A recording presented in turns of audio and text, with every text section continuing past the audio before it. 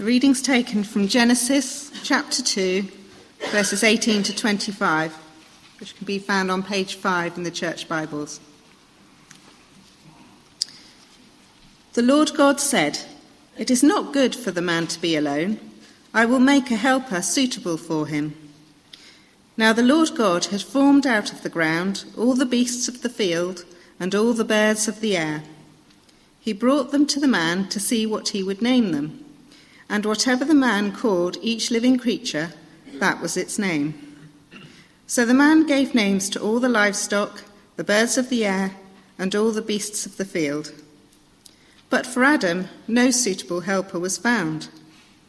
So the Lord God caused the man to fall into a deep sleep. And while he was sleeping, he took one of the man's ribs and closed up the place with flesh. Then the Lord God made a woman from the rib he had taken out of the man, and he brought her to the man. The man said, "This is now bone of my bones and flesh of my flesh. She shall be called woman, for she was taken out of man. For this reason, a man will leave his father and mother and be united to his wife, and they will become one flesh. The man and his wife were both naked, and they felt no shame." This is the word of the Lord. Good. Shall I pray for us? Dear Lord, the creator of all things, we pray, Lord, that as we look at this passage, we believe that you can speak to us through it, have done, and we pray that today you will do that for us, that we may learn, we pray. Amen. Well, you cannot miss that the passage you just had read to you is about marriage, talks about marriage. And as I talk about talking on marriage, I thought to myself that it is, to quote Lord of the Rings, a bit tricksy. Because I could either, by drawing experience, my own experience, imply that if you had a marriage like mine, you'd be all right, which wouldn't be good. Or equally, by trying to avoid doing that, I could upset my wife by implying the exact opposite. So a bit tricksy. Well, the answer is to stick to what God teaches us from the passage, as always. As we do that, I think that you will see that the passage addresses a number of other subjects besides marriage. Equality between men and women, for example. Sexuality. But, of course, the original meaning and purpose between men and women in marriage. All of those subjects are relevant today because Christians are feeling more and more under pressure from an increasingly secular society, in this country at least. John Stott said this in his book, Issues Facing Christians Today. "The Christian mind is showing signs of capitulating to secularism." But more than that, in our Western society, whether you're Christian or not, people are becoming confused about what they're meant to be thinking about themselves and how they relate to each other. So it's well worth, isn't it, going back to the beginning, Genesis, the beginning, to look afresh at what God's original intention was for us. So I'll not be concentrating solely on marriage as we go through the passage. So the first thing I want to clarify is that although this section, it sounds a bit like a repeat or even an alternative creation story to the one that's summed up very well in chapter 1, verse 27. In fact, it's not a repeat or an alternative. So let me read that verse 27 to you, chapter 1, 27. "So God created man in his own image. In the image of God he created him. Male and female he created them." It's worth holding that in the back of your mind as we look through this. So why then would we need to go over the same ground again looking at that? Well, because this is the same event but from a different perspective. And actually we do that all the time. We look at the same event from a different perspective. So if somebody said to you, what was your holiday like? Well, you might explain and start to talk about all the restaurants you went to, how the great food you had at this and that one, and how lovely it was, and how the breakfast, the buffet breakfast was really lovely. And then you'd stop and think, well, hang on a minute, they're going to think I'm a complete glutton. I may need to express it from a different point of view about the things that I've seen. You maybe stress different things as you do that. And so this passage, and interestingly, of course, the four Gospels do that with the life of Jesus, stress different points. So in chapter 1, we're given this vast panoramic view of the creation, the scope of it. But in this account, we see creation from a much closer, more intimate and more personal viewpoint. God has deliberately then given us two accounts, because the second account, this one, clarifies and reveals more of his intention in making us men and women, to teach us something about ourselves. So, I'm going to break this down into three sections. On the back of your sheet, you'll find those three sections, if that helps. So the first is, it is not good for man to be alone, verses 18 to 20. Now, if you've been following the creation story, and I hope you've been doing that because we've been doing it in the morning services, we're doing it in the house groups, we're doing it in Focus, and so on. So I hope you've picked up that in verse 18, that this is the first time that God uses the negative. It is not good for man to be alone. Until this point, God has, in all creation, said that he sees it and this is good, or this is very good. So we may be tempted to think that at this point, God has just suddenly discovered that it's not good that this man be alone. He suddenly realized, oh yes, we need to actually rectify this, don't we? Well, that's clearly from the verse in chapter 1.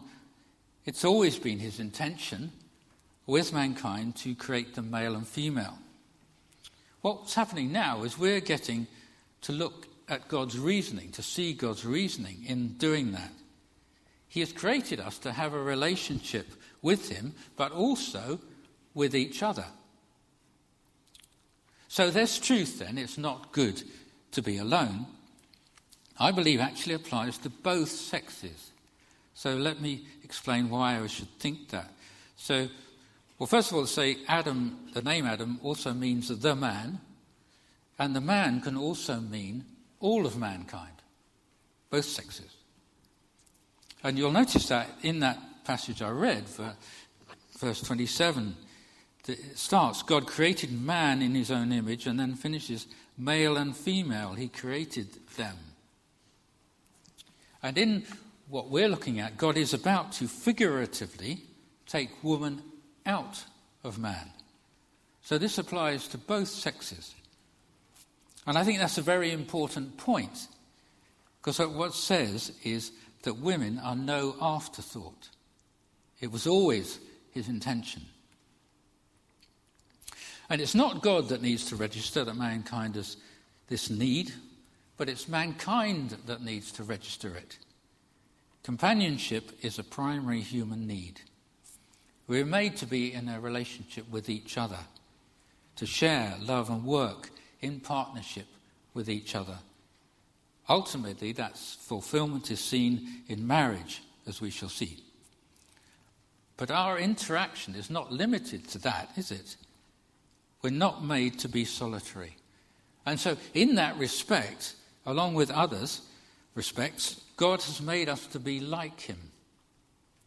He also is more than one in a loving relationship. So, let me just say, under this first heading, talk about the naming of the animals, because these verses can feel, they did to me, a bit like going off on a tangent. So, he gave the animals names. So how does that relate to man's need? Well, there's something special about naming things. It made me think of this this card I found in the National Trust in Winchester, and It's a humorous card. It's supposed to be an exam question, so I'll just show it to you because it's easier that way. So what the question is, name these quadrilaterals. And so somebody's put Bill, Fred, Alf and Jim. Do you like the teachers? No! But naming is very symbolic, isn't it, naming things?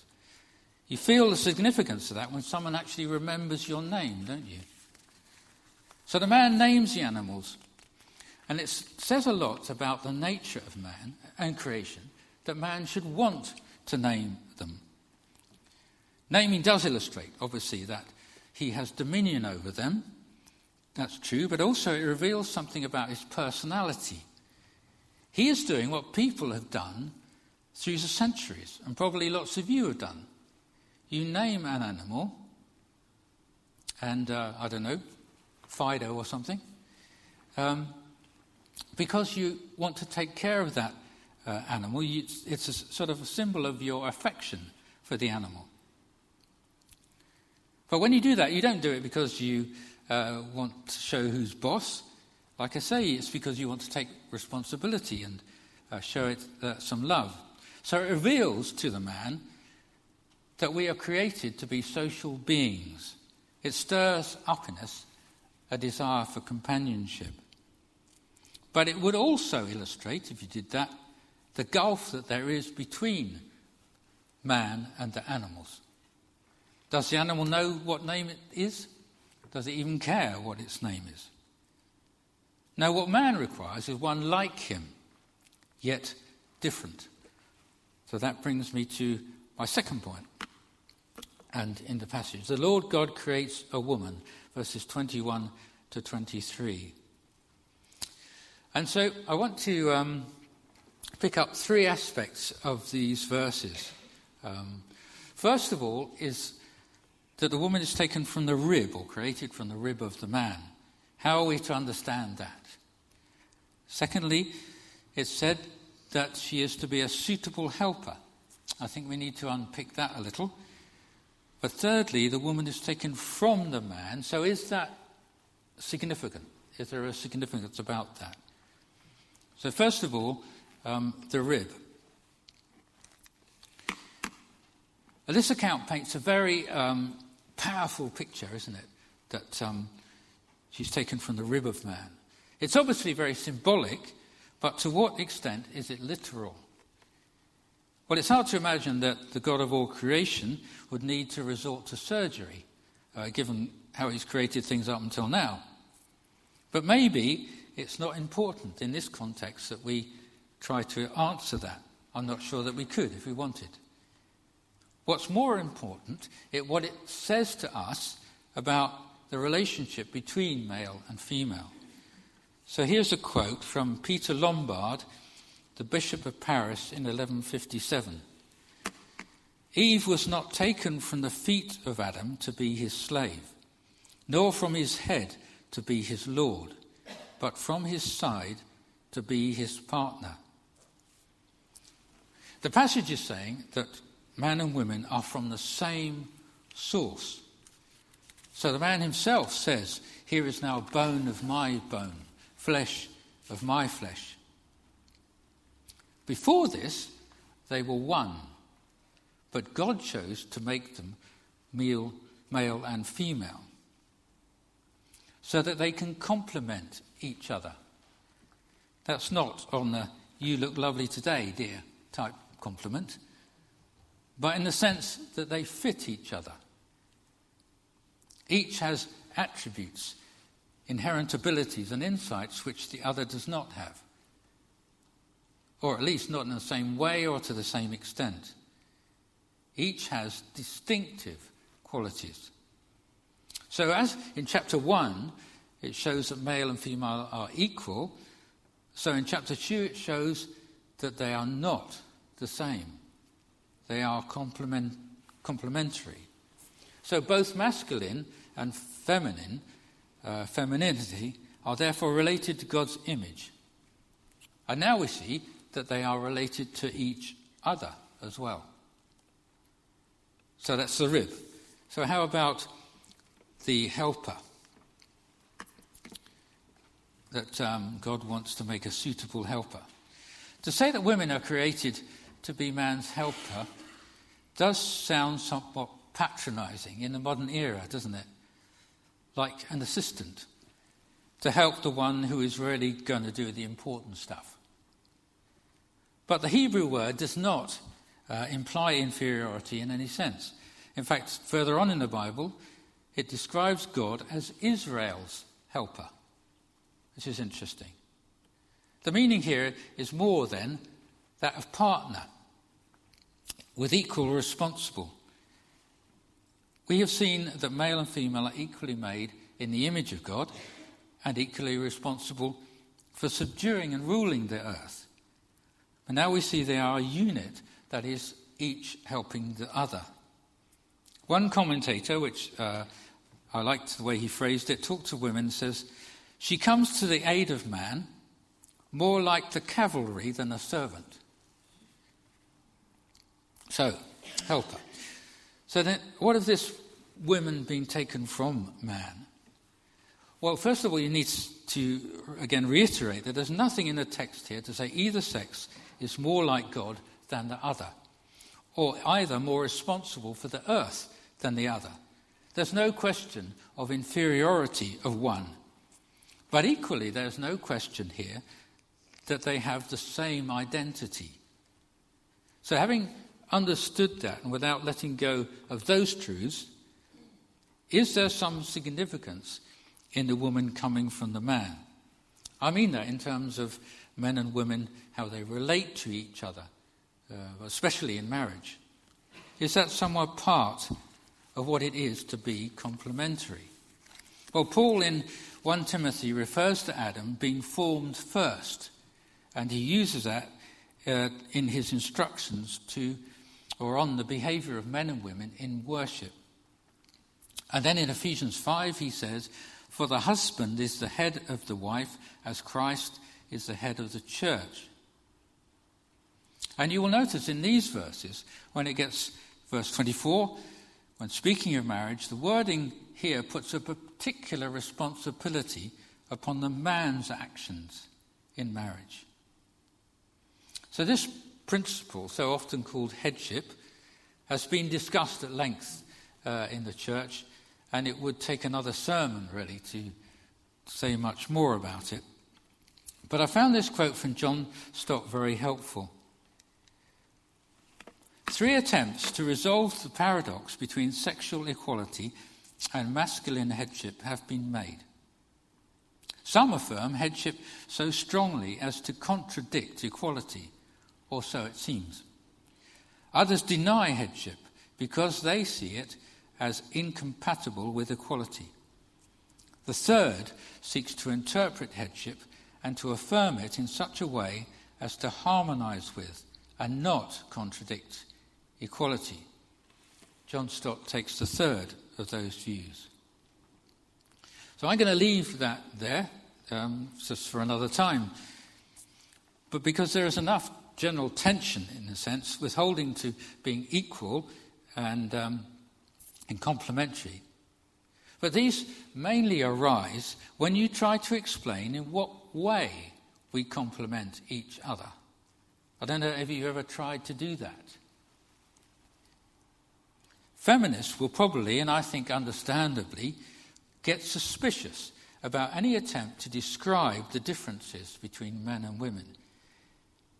And that is because men have used that often as an opportunity to define women in a way that suits them. Or we slip back into cultural stereotypes that have built up over the years rather than look at biblical definitions. Rob said a couple of weeks ago, being equal is not being the same. But despite all the talk in our society today about diversity being a good thing, I don't think that our society has at all grasped that equality is not being the same. And since the fall, I would suspect that humans individually are not looking for equality so much as superiority. We do not trust that one is not going to try and rule over the other. So, then, thirdly, the definition and reason for marriage, verses 24 to 25. I want you to notice that in verse 22, like the father in the marriage service, God leads the woman to the man. The man in verse 23, on seeing the woman, breaks into poetry, as many have done ever since. For now he sees what God means by a suitable helper. Here is now a beautiful way for humankind to live and work together, to fulfill the potential of creation, to love and serve one another. On my wedding day, which is a cold December day, after getting out of the reception, my wife and I drove from Odium to Bournemouth, to the hotel. Drove through the fog of this cold evening with a heating system blowing rice and confetti out at us as we drove along. Some helpful reveller had put it in there. Never did actually get the rice out of the heating system. As we arrived at this hotel, which is rather dark and cold and empty, the only residents that came anywhere near our age actually was a Great Dane dog that used to lie across the hallway, so you had to step over it to get to your room. And in the room there was a gas fire which had two settings, pilot light and two pilot lights. But there was in the room a Gideon's Bible. So I flicked open the Gideon's Bible and just started to read. That's a bad way to read the Bible, as you probably know. But God is gracious, and he also has a sense of humour, because the passage I read was on divorce. It's Mark chapter 10, but in it, Jesus quotes, in answer to the Pharisees' question about could they just divorce, he says this, "For this reason a man will leave his father and mother and be united to his wife, and they will become one flesh." So what was that saying to me, and what is that saying to us today? Firstly, it's saying that marriage is not a human invention. As the marriage service says, it was instituted by God himself in the time of man's innocency. That's before the fall. To be the ultimate outworking of his creation of male and female. And in this verse it says that the man is to leave. That's a public act, to leave his father and mother. It is like the replacement of one human relationship with another. And in so doing, the man subordinates his interests to those of his wife.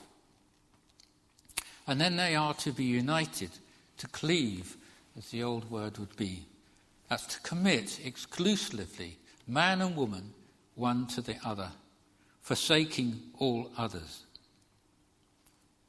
And they will become one flesh. That's permanent then, uniting. Speaking obviously of the sexual union, but more than that. In this context, and what we have just read in the passage, the man and the woman will once again become, as they were originally, one. And in that sense, it still further displays the image of God in us, who is three in one, living in perfect unity, different but equal. And in that unity, reflecting a relationship of love that unites the persons of the Trinity. So if you wanted, this passage does summarise the purpose of marriage. But it's interesting. So one of the purposes of marriage is to have children, to bring up children. But it's interesting that in this passage it doesn't mention that. We know that because it does in chapter 1. It says, God blessed them and said to them, "Be fruitful and increase in number, fill the earth and subdue it." But in this passage it doesn't mention children. Could that be then that God knows that there would be a tendency to think then of women being created only for children. Obviously, that's not the case.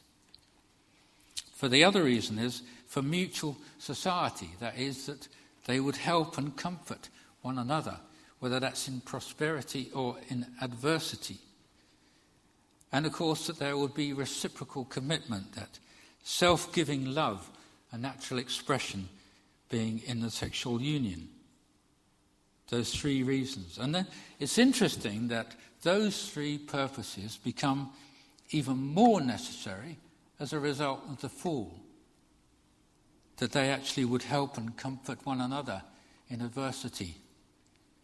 That they would avoid the temptations because they have this self-giving love to each other, temptations that the world throws at them. I was thinking the other day, what would I answer if someone asked me what makes a good marriage? I actually don't know why I was thinking that really, but I was, before I knew I was going to be speaking. And the thing that came to mind was self-sacrifice. But that is very counter-cultural, isn't it? Today, the dominant worldview is, or seems to be, one of self-individualism. It's what I get from this. That does not fit well with complementarity or with marriage. To think of marriage in terms of self-fulfillment would be a mistake for male or female. But if you believe there is a particular role for men in marriage, then the New Testament makes it clear that it is to follow Jesus' example of sacrificial leadership. So the Bible honours marriage still further, doesn't it, by saying that he, that's Jesus, and on the final day will come as the bridegroom to receive his bride, the church. So then finally, let's read verse 25. The man and his wife were both naked, and they felt no shame. Before the fall, there were no hidden secrets, no deceit, even of themselves. In God's true original pattern, there is perfect ease between them. The fruit of perfect love is that there was no greed, no distrust, no dishonour.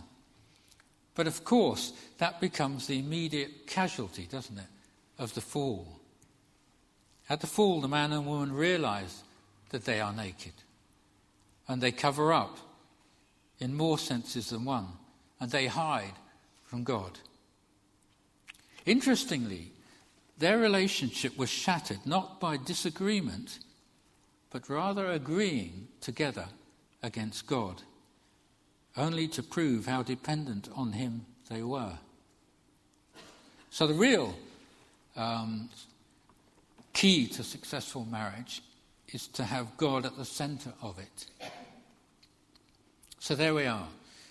Sometimes seeing how things ought to be and once were can be both helpful and a little depressing. Although in the same way, we do catch glimpses, don't we, of the image of God in people. And we do in the amazing complementary differences that there are between male and female. Just as we see glimpses of the creative purposes that there are in the unity of marriage. But let me leave you with this truth. The equality that is created in God that we have just seen was perverted by the fall, but is recovered by the redemption that is in Christ. Although we are different, in Christ we are one and of equal worth. So in Christ Jesus, you are all children of God through faith. For all of you who were baptized into Christ have clothed yourselves with Christ. There is neither Jew nor Gentile, neither slave nor free, nor is there male and female, for you are all one in Christ Jesus. Amen.